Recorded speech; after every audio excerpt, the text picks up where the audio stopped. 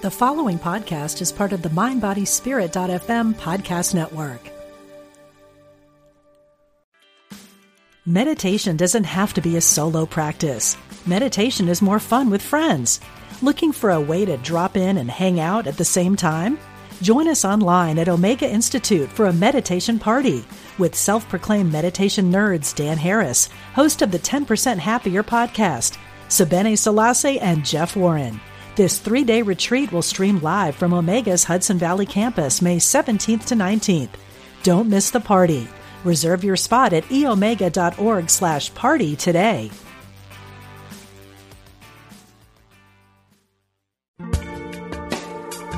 Thanks for joining us. This is Unity Online Radio, the voice of an awakening world.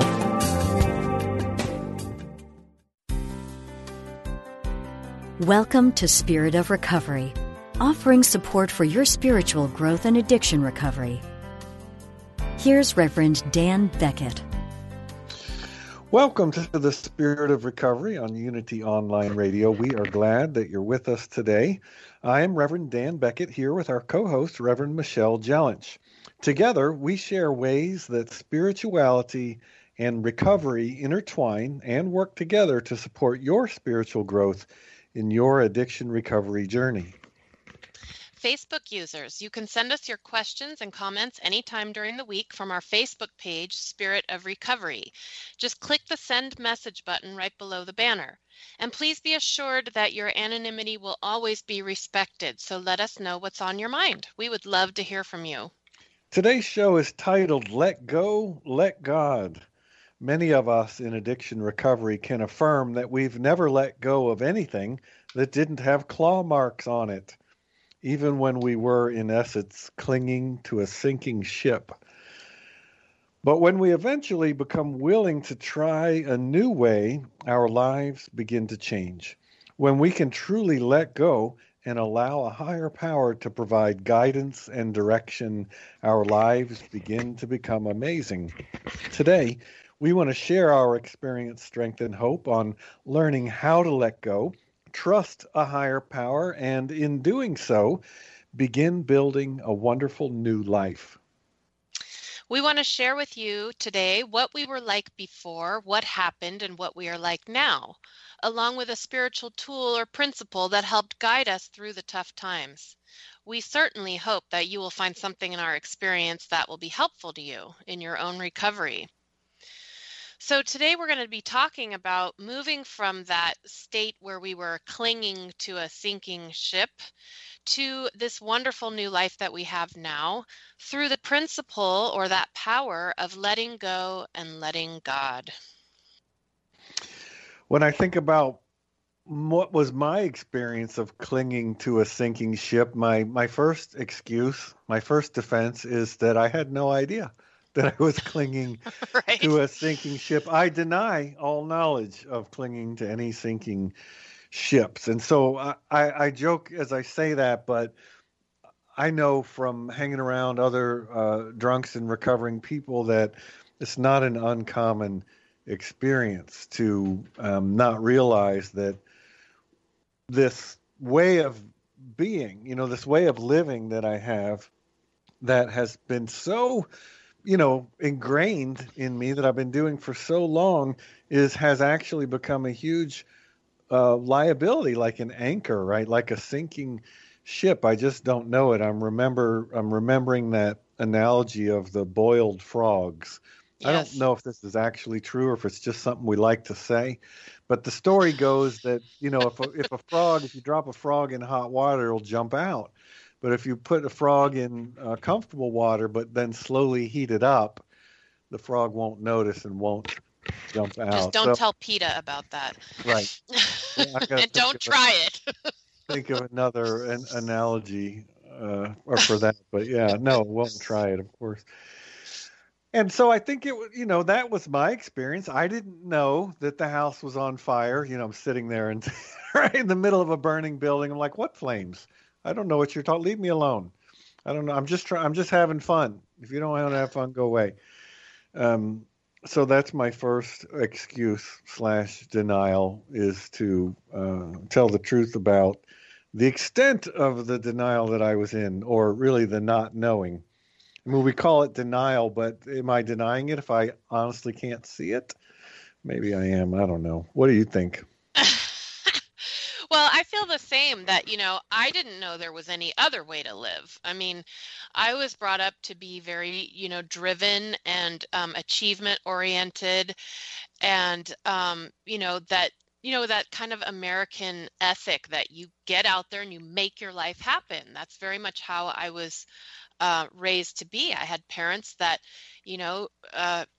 made their way out of humble beginnings, and got educated and became professionals, and that was sort of the ethic of my family. And so no one I knew was living any other way. At least they weren't sharing it with me. So I didn't really know that there even was any other way. I certainly had never heard any kind of ideas of letting go or letting God. I didn't have a God.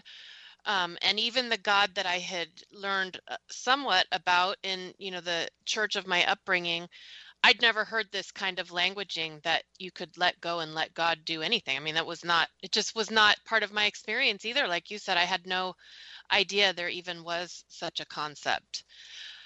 I very much was raised to believe that you make your own life, through hard work, determination, ambition, whatever, you make your own way. And that was all I knew.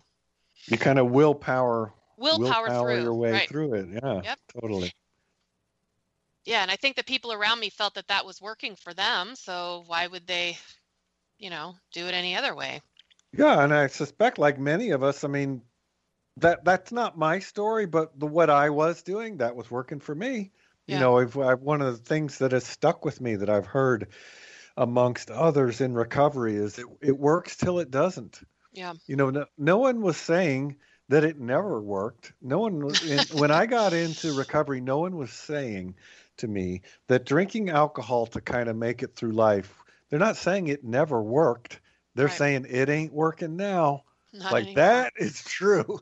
That is absolutely true. It is most certainly not working now. But there was a time when it did work. Well, so Yes. what? There's nothing wrong with that. It's okay. I can say that, but that's not now. If I had, so I either need to get sober or invent a time machine, right? If I had a time machine, I could go back to when it still worked and everything would be fine. But guess what? It ain't working, right? It's not working. And so, what became a, I don't know what to call it, viable, the way I was living, or a habit that wasn't causing me a ton of trouble. What started as that's what turned into the sinking ship, right? That's the thing where I just kept doing the same thing, drinking, a lot, but it stopped working. But I didn't stop doing it. I kept doing it. And that, hence the analogy of the sinking ship. Now, I certainly knew that the ship, well, I'm going to fast forward, the ship had sunk. By the time I realized this is really, really bad and I need help, by the time I hit that bottom, the ship either had sunk or it was going under rapidly. There was no question about it. And I said before, and it was true, that I didn't know what was going on. But I think slowly over time, it did dawn on me. But I always sort of pushed that thought to the back because I didn't want to know, right? I didn't want my drinking to be a problem in my life. My drinking was the solution in my life. No, it's not the problem. It's the answer. And so, that's working very well. Thank you much. No, thank you. I don't need something else. Goodbye. Yeah. That's kind of where I was. And so this whole, clinging to a sinking ship, first I didn't know it was sinking. And then I kind of did, but I ignored it. Hence the denial, right? I'm denying that the ship is sinking, or I'm denying that it's a problem. Like, your ship is half full of water. So what? Some ships are like that. So what? Leave me alone. I'm still floating. It's fine. Shut up. And to where it was like, 99% sunk, and I'm like, I think I have a problem here. There's something going on. So anyway, that's part of. I thought here's the bottom line. I thought I was in control of life, and it looked like I was in control of my life, but there were a bunch of what I've thought of as like gaps internally. This is an abstract sort of thing, but those gaps, I was kind of filling the gaps with alcohol, and everything was working fine. Because, like I said, it works till it doesn't. Right. But it was working at first. Yeah, absolutely. Oh gosh, well, you sort of stole my thunder with that mixed metaphor there. That sinking ship had sailed. Oh, I like that. No, how many metaphors can we throw in there? No, we can milk the sinking ship for several more minutes. Oh goodness. Well, I'm on to the frog again now. That thing about the frog, if you turn the heat up real slowly, the frog doesn't realize it's, boiling and won't jump out. And I was thinking about how so many of us addicts, alcoholics, we have such a high threshold for pain and misery. It's like we were slowly turning up our own flame, and we just have such a high threshold for it. Like you were talking in the introduction about, an alcoholic say, an alcoholic has let go of something because it's got claw marks and it's like all shredded and torn up, and right. We don't let go of it before we have to, right? But I was thinking that I know I have a very high threshold for pain. And so I'm like that frog that isn't going to jump out and, until like maybe I'm near dead, and then maybe I'll jump out, with reluctance. That's definitely how I was. Now I've learned, that I don't have to stay there until I boil up. I can get out, but I certainly didn't know that before. And, you definitely staying in something. So this could be anything, right? It could be drinking, it could be a relationship, it could be a job that's miserable, it could be anything in my life that's, it could be anything really. I used to just stay there because staying in the misery or the pain was preferable to stepping out into something I didn't know, something I didn't know what it was going to be like. Of course, in my mind, and I think this is typical, nothing could possibly be as good as what I have, even though what I have is like not even good anymore. But, I had no sense that there could be something better. And because I had no God, no higher power, I had nothing to rely on. So it was better for me to stay in that sinking ship than to try to get out and risk what might happen. And we'll talk a little bit later, but that's what has really changed for me. I was not a fan of change. I would rather stay where I was, miserable as I was, because it was familiar and I knew it and it felt safe to me. Yeah, that's that whole the devil I know. Yes. Preferable to the unknown. Yeah, I suspect that many of us can affirm that. I certainly can. And I have heard from many others, so I suspect that many of us could affirm that very same thing. And I kind of said this, there's a progression, right? And so this sinking ship that was showing up kind of as pain and confusion, I would say, was super subtle for me for many years. My drinking career was sort of the slow burn variety. From the first time I ever took a drink to when I got sober was almost 30 years. And I drank heavily, it just amped up over time. But I drank heavily at the end. The last 15 years, I was probably drinking daily. The last 10 years before I quit, not the end of the world. 5 years before I quit, 3 years, it starts to get darker as I look back on it. But anyway, that's the boiled frogs, right, that are populating the sinking ship. Yes. But we need to shift now to the solution, right? We like to tell the truth and acknowledge the challenge, but we don't want to sit in it. We want to focus our gaze on the solution. So what is the solution? Well, in Unity, we affirm that all of life is governed by spiritual principles. And the spiritual principles we've found helpful in getting off of that sinking ship, letting go of that clinging and moving into a wonderful new life, that spiritual principle below that or underneath that is that surrender, that letting go and letting God. But what does letting go and letting God look like in my life? I mean, it's a nice idea. It sounds good, and I hear it. If I want to let go, how exactly do I go about doing that? I mean, in a way, it seems kind of abstract and weird and confusing. How do Yeah. I get from the nice feeling that I get from hearing it to actually doing it? Michelle, what do you think? Well, in the 12-step program, a big part of it is sort of trusting that there are others that have done this, that have gone before me, and in trusting that, the folks who founded the 12-step Alcoholics Anonymous recovery program, that they had some real wisdom, that this isn't just somebody's, crazy half-baked idea. I mean, there's some real wisdom in our big book and that went into the creation of these steps. So part of what helped me was trusting that, trusting that there were folks who knew better than I had done this and it had worked for them. And of course, that's one of the big parts of attending meetings and being involved in, 12-step recovery program, being involved in activities and such, is that we get to be around folks who have taken these steps and it's working for them in their lives. And I can see that, and I did that a lot in recovery. I watched, in the meetings I went to from the very beginning. God bless whoever told me to go mostly to women's meetings. That was really important for me. I went to lots and lots of women's meetings and I watched the other women and I watched how they lived their lives and I watched how these principles were working for them. So that gave me the courage to do something which was very out of character for me, very, very out of character. And that's just the value of the sponsor and our friends in recovery, that, they are showing us the way.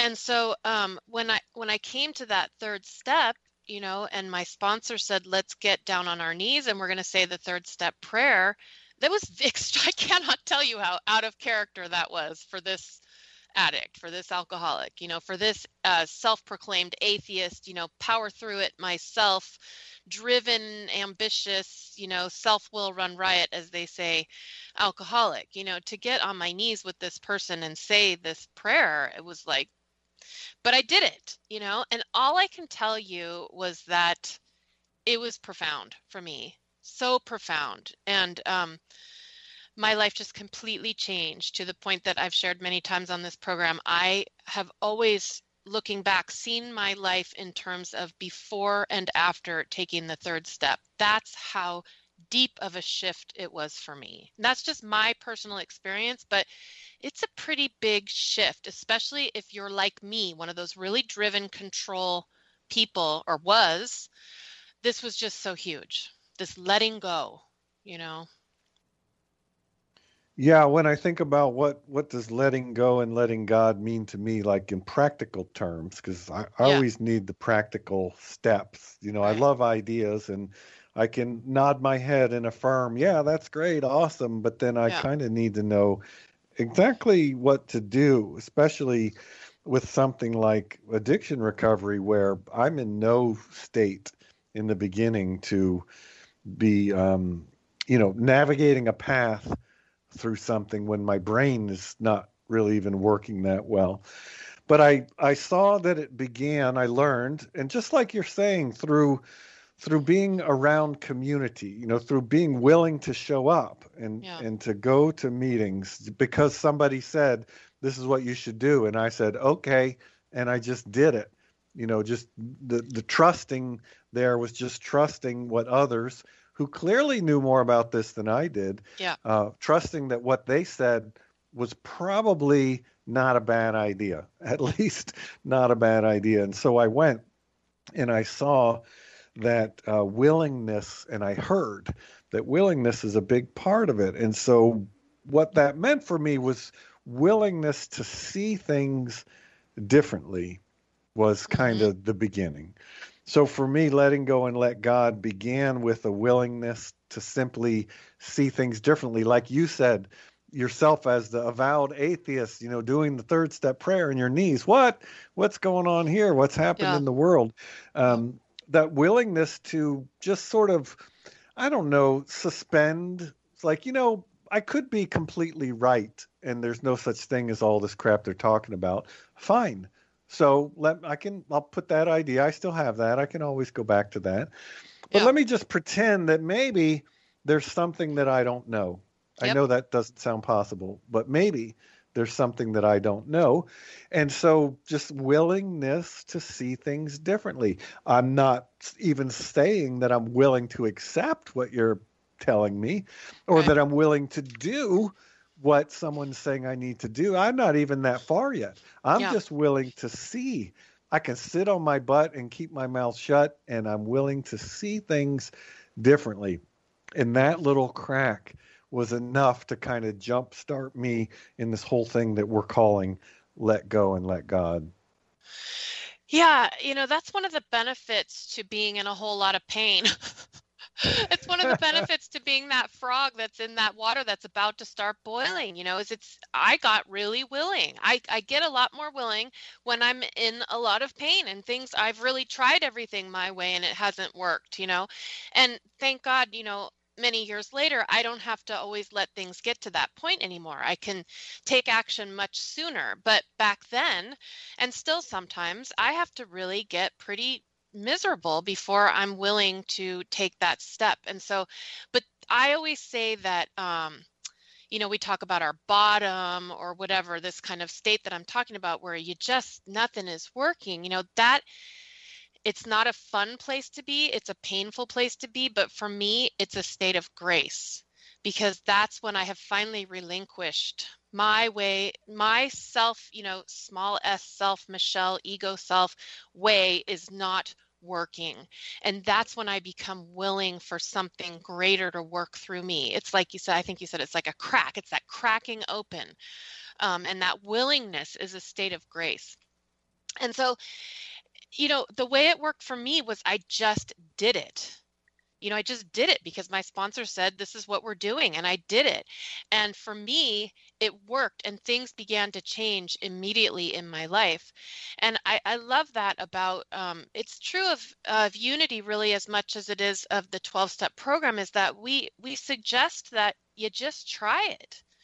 If try on these things, set aside that, set aside your skepticism and disbelief and just try it and see what happens.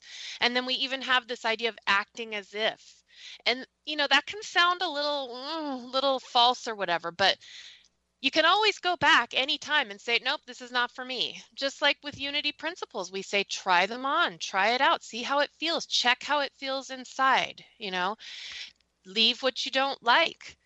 Now, preferably don't leave the parts that are just challenging for you, that are inconvenient, but even if you do, you can come back to them later. So no one's forcing us to do any of these things.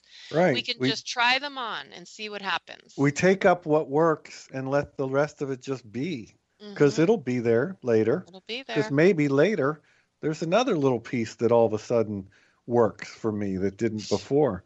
So I didn't burn it to the ground. When we say take what you like and leave the rest, is not to shut the door on the rest. It's just like, this doesn't resonate for me right now. Just like you're saying. And I found it absolutely to be true, both in 12-step recovery and in Unities. Just try it out. I'm not when I'm at church, I'm never asking people to believe something because I'm saying it. Right. I'm asking them to try what I'm sharing about so that they can find out for themselves if they find it helpful. So I talked about beginning with a willingness to see things differently, which is, just to kind of show up at meetings and listen, and a willingness to do things differently. For me, the one that comes to mind there is to go to a meeting anyway, even if I don't feel like it. That's very different than I would have done in my life previously. Yeah. And so on those things, some pieces came up that I realize are helpful, like my natural curiosity, right? I'd like to understand how things work. Here are all these people that used to drink. In fact, many of them drank way more than I did. And they got some pretty horrific stories of their lives. And I'm thinking, well, if they can do it, then I can probably do it too, or I don't see any reason why I couldn't. So I become curious. How does this work? How did they do this? How can I do this? And so I was able to build, starting from having some willingness to see differently and do things differently, to build at least somewhat on my curiosity. That sort of kept me coming back, like, I got to see where this is going. Yeah. I'm not sure about all this. I don't know how this works, but these people seem pretty happy, and I kind of want to. I want what I see them having. Yeah. The way that they live, being so honest about their travels, and in a lighthearted kind of manner, talking about stuff that I would have been too embarrassed to ever mention to anyone, and here they are sharing it with a group. And having a good time doing it. Now, how on earth do you get there? How does that work? I was curious enough to, to keep coming back in a way. So to build on my willingness with curiosity to see the tie-in with unity principles is another piece of it, because I had been in going to a unity church. So every time there was a tie-in, I was like, ooh, I've heard about that same thing, except that they talked about this way. That was cool for me. So anyway, those are some ways that I became willing to not understand, but experience. What does it mean to let go and let God? It means to show up, to see things differently, to be curious, to stay, to keep coming back. Yeah, I really feel like the unity does dovetail so nicely with 12 steps, and I came in the opposite way of you, 12 step first and then unity, but they definitely went together so wonderfully for me, and that was, each one enriched the other, and I was so grateful for having found unity at that time in my early sobriety. It was just perfect timing for me. So that's obviously what we're talking about on this program, is how those things intersect. It's a natural fit. We probably don't say that enough, but unity and 12-step is a natural fit. But let's hold on to that thought, because it is time for a short break. And when we come back, we'll continue the conversation. We hope that you'll please stay with us.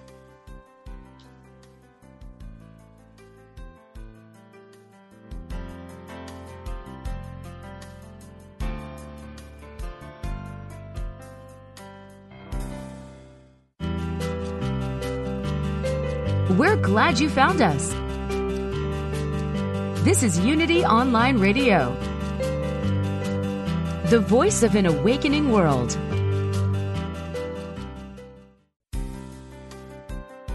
Welcome back to Spirit of Recovery. Welcome back indeed. We are glad that you're with us today.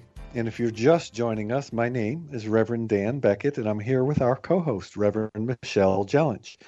We will resume our discussion in a moment, but we first want to remind you that you can send us your questions and feedback anytime during the week from our Facebook page, Spirit of Recovery. Message us from there and let us know what's on your mind. So prior to the break, we were first discussing what it used to be like when we had that tendency to cling to that sinking ship and just holding on to things. And then we talked about the concept of letting go and letting God and that surrender. And now we're going to bring it all together, and we're going to talk about how using that principle of letting go and letting God helped us to move from that place of clinging and controlling into what we frankly consider a wonderful new life.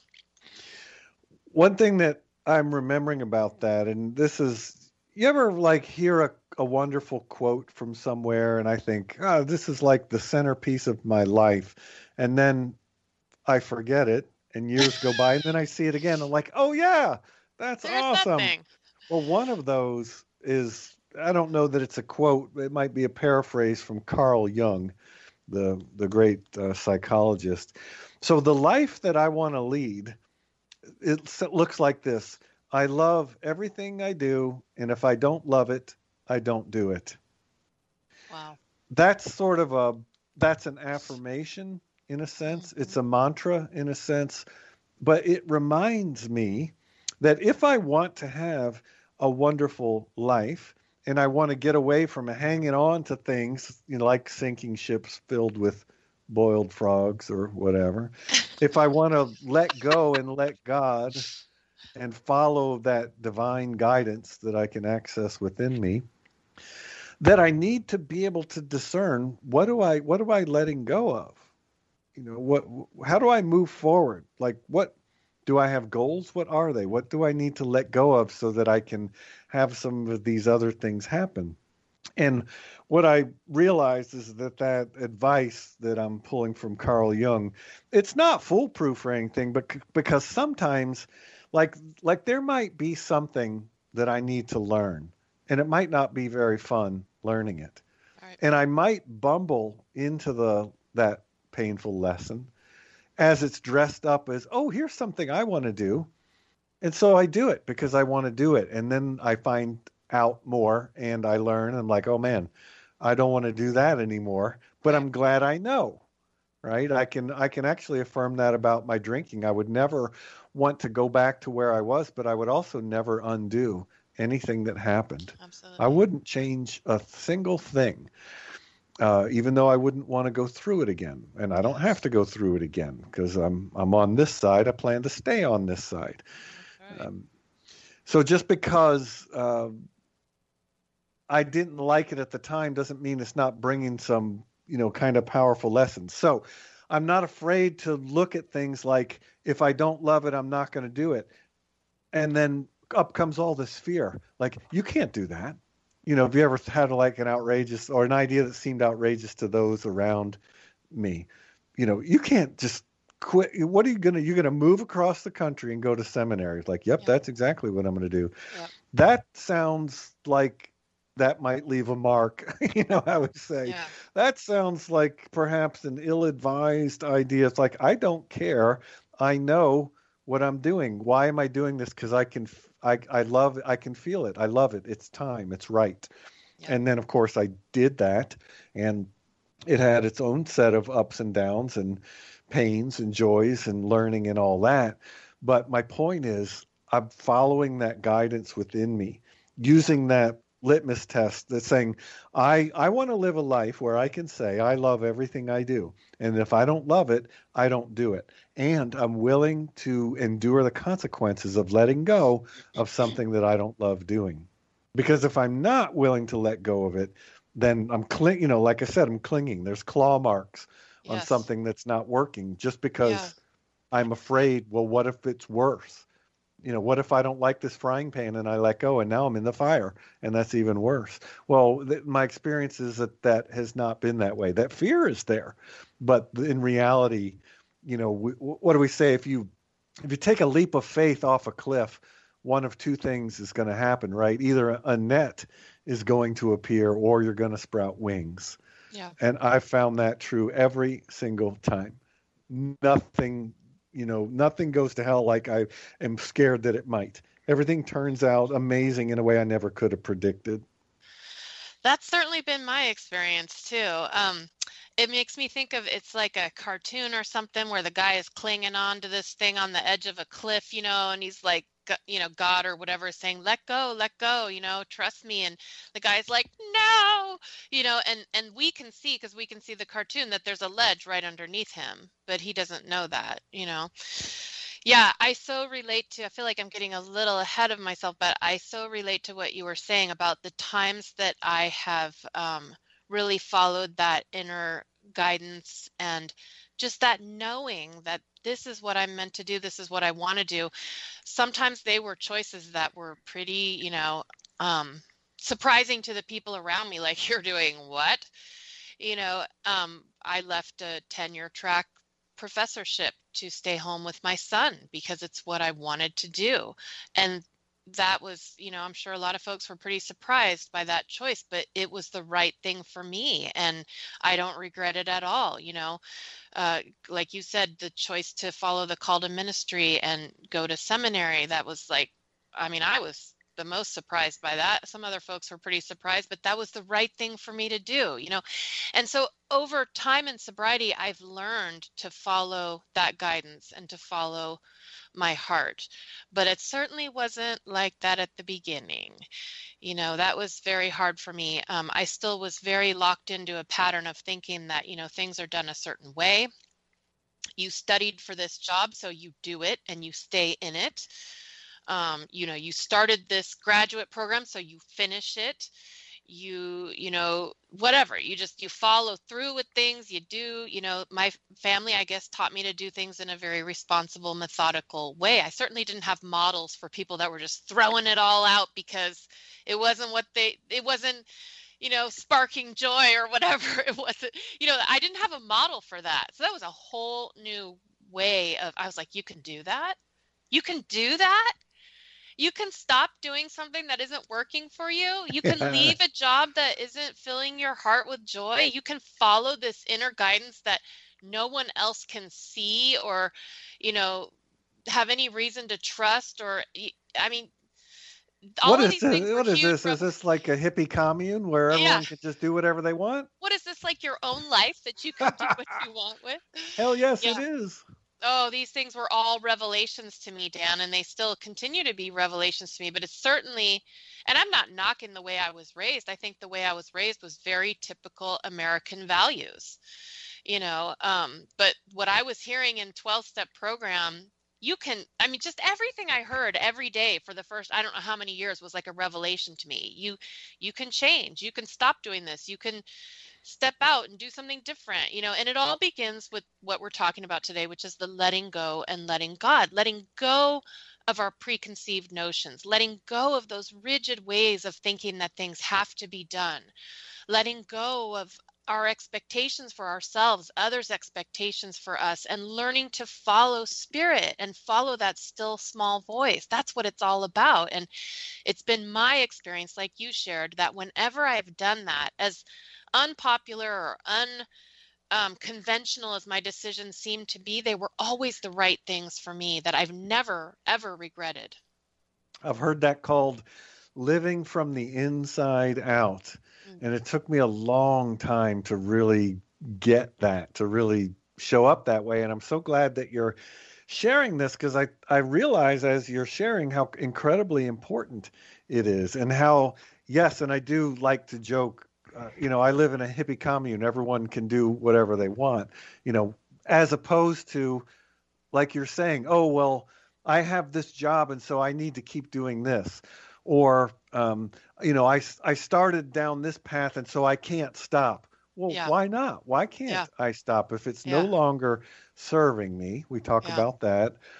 If it's no longer serving me, then it is really my duty, in a sense, to let it go. Yeah. Right. I don't, you know, just because I start doing a job or a volunteer role or whatever does not mean it's a lifetime sentence. Right. Yeah. I'm allowed to grow and shift and change. And I'm allowed to live in a hippie commune where everyone's following the spirit within and doing what they know to be good and right for themselves in that moment, for myself. I do love that. And part of what, so, you know, we're talking about walking down this weird road of let go and let God, and, you know, how is this going to help me experience a wonderful new life?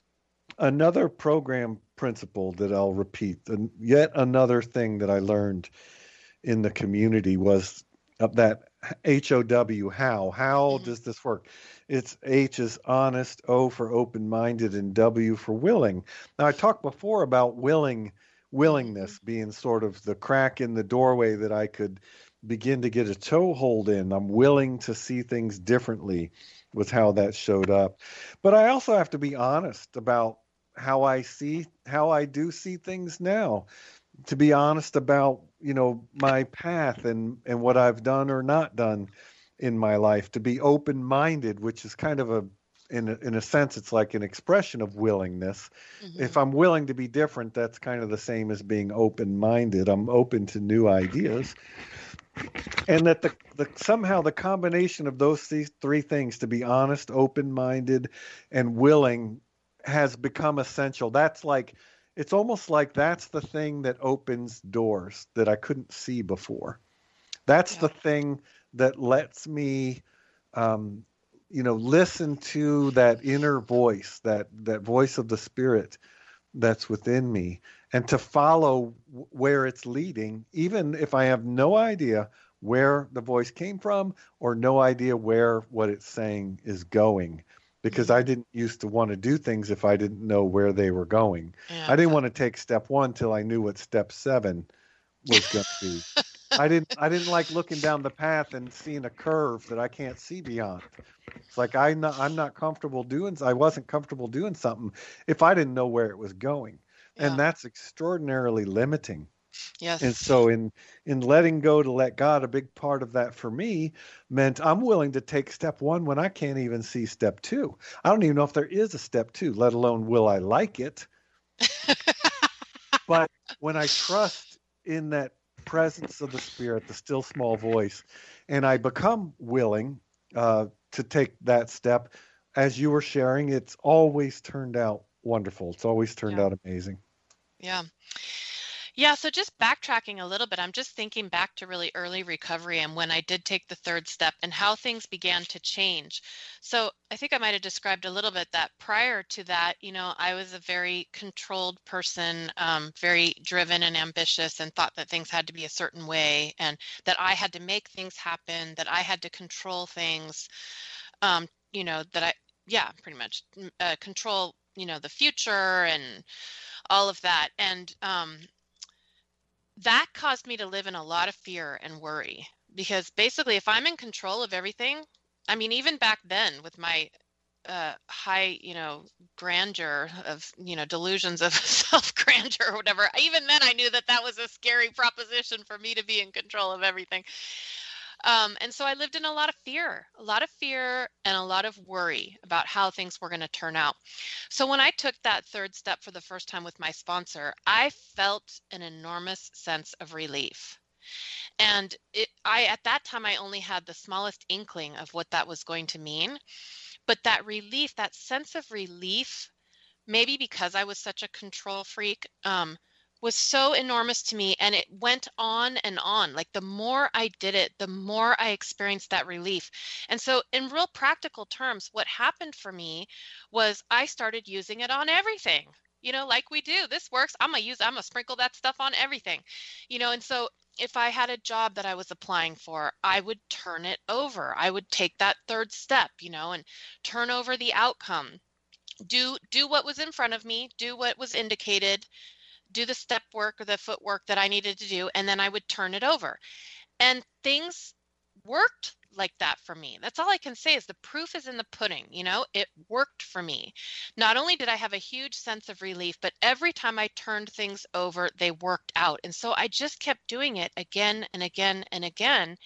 And whenever I turned things over, they either didn't turn out horrible like I had feared or worried endlessly about, and I saw that all my fear and worry was for nothing, or they turned out incredibly better than I'd ever imagined. So, I'm not a saint. I did this stuff. I continue to do this stuff because it works for me. It works.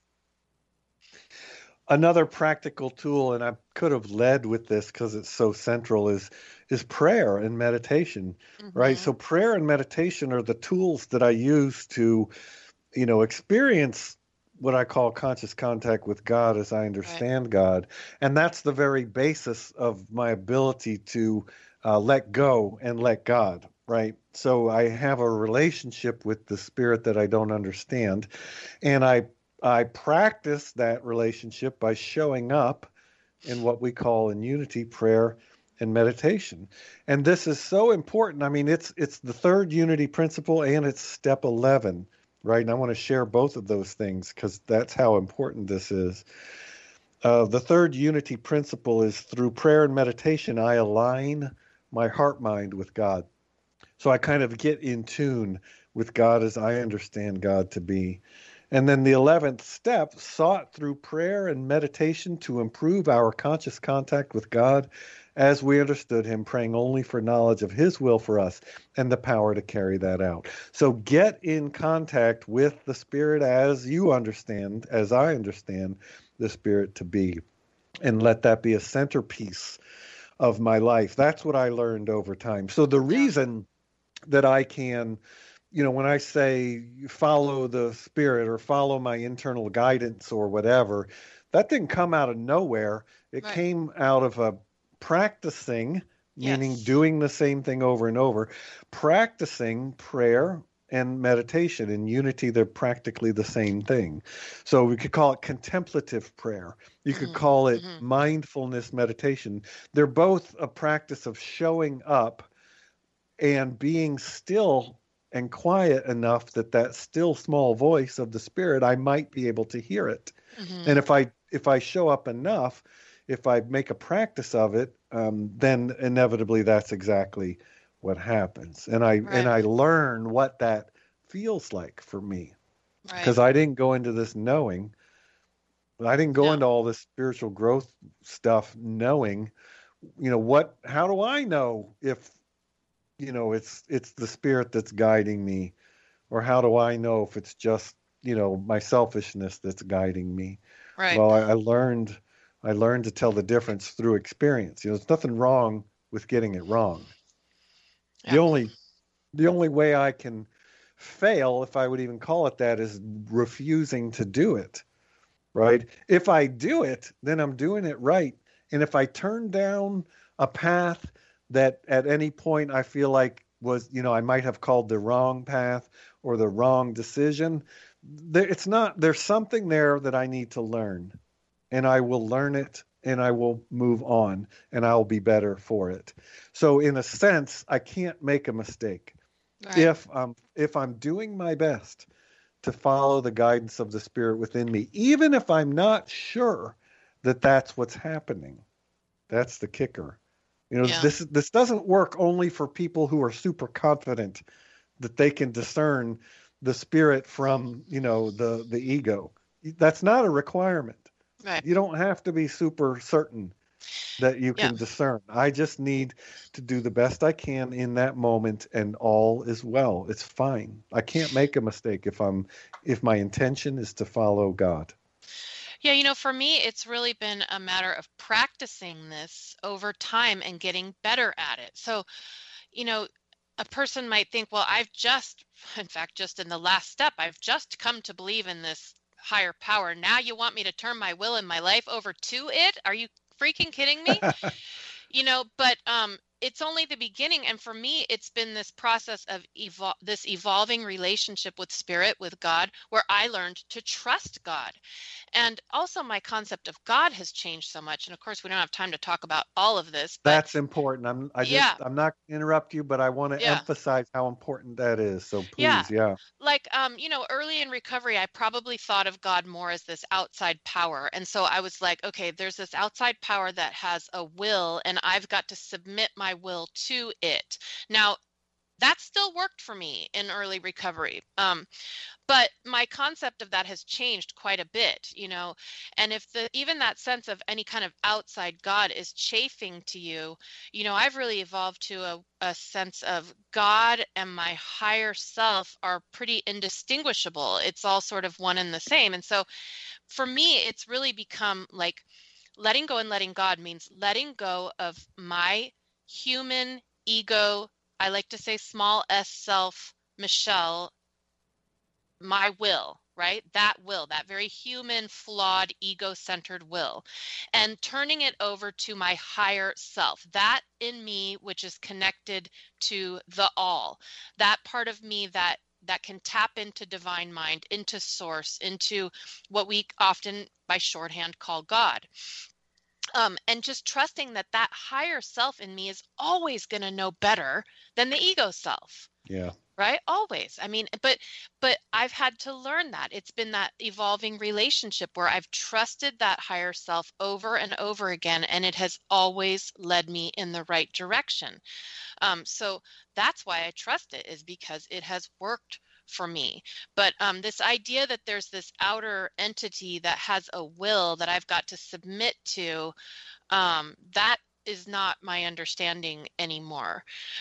For me, it's a universal power, energy, force of love that of course knows better than me, can see the bigger picture, knows all and sees all, and therefore is always going to choose a higher path for me than what my limited self can choose for myself. So And what so I just you're trust calling, that. that's what we call the Christ consciousness, right? I Right, love that exactly. phrase, the Christ consciousness, or sometimes I'll even say the Christ light, that we all have within us is Yeah. a unity way of seeing that. Well, it's time to shift gears again because we've said a whole lot about this topic. And so we're going to step back if we can. I don't know that I never know this is possible. I guess I need to let go and let God, right? Yeah, there you go. We'll step back if we can and see if we can find a simple way to sum all of this up.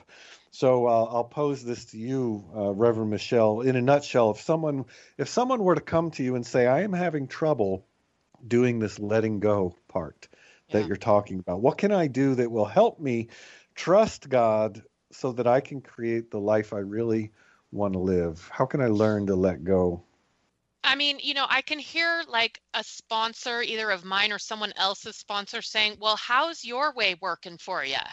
Like if what you're doing is working for you, then don't do this. Keep doing it, So usually we get to this point because, as we've talked about, what we're doing isn't working anymore. So we need a better idea. So this is a better idea. So just try it. Don't do it because I said so, and just try it and see what happens and give it time, but see what happens. This is something that, you have to pan out for yourself and see that it works for you. And the other thing is just what I just finished talking about, that if that concept of turning over your will to an outside power doesn't work for you, consider exploring that a little bit. That it doesn't have to be, it's not that, this external force that wants to impose its will on you. What I have really come to understand God's will as is always for my highest good. And don't I want my highest good for myself? So it's my job to get in alignment with that and want my highest good for myself. I don't know if that helps anyone. I've heard that expressed as the universe conspires to support me. Yes. Right. And when I say the universe, I mean God consciousness. Right. I could call it. Yeah. So my answer to that, very similar to yours, try it for yourself. Just try something different. And more specifically, I would recommend beginning a daily prayer practice, even if it's as simple as 10 seconds in the morning and 10 seconds before I go to bed. And a phrase that's coming to mind is don't quit before the miracle. So just try something and see what happens. Yep. And don't quit before the miracle. Expect a miracle even. Well, our affirmation today that just kind of goes right along with everything we've been saying. I let go and let God, trusting that all is unfolding in divine order for my highest good. I like that one. I let go and let God, trusting that all is unfolding in divine order for my highest good. It has worked for me, and I know it's worked for you as well. Well, it's happened again. You've given yourself the gift of another hour listening to Spirit of Recovery, and we're grateful that you have, and we hope you see it that way. If you don't tell us. Our fragile egos can't take it. But we hope, even if that's not the case, we hope that you found something in all of our blathering that will be genuinely helpful to you in your own recovery. That's what this is about. Thank you, Reverend Michelle, for our discussion. And thank you to all who are listening to the podcast via Spotify, Apple Podcasts, Google Play, Stitcher, and TuneIn. We bless you wherever you are on your recovery journey.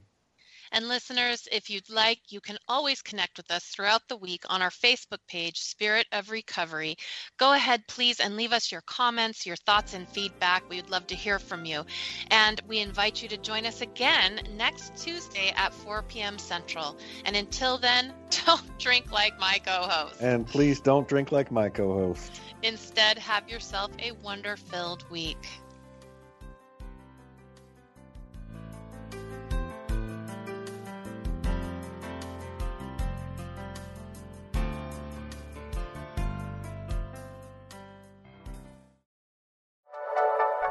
Thank you for listening. This is Unity Online Radio, the voice of an awakening world.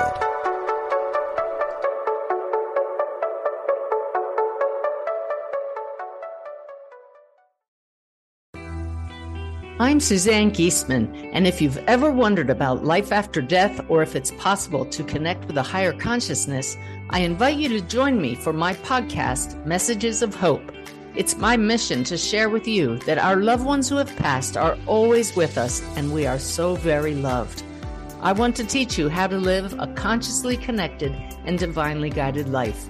Listen here on the MindBodySpirit.fm podcast network.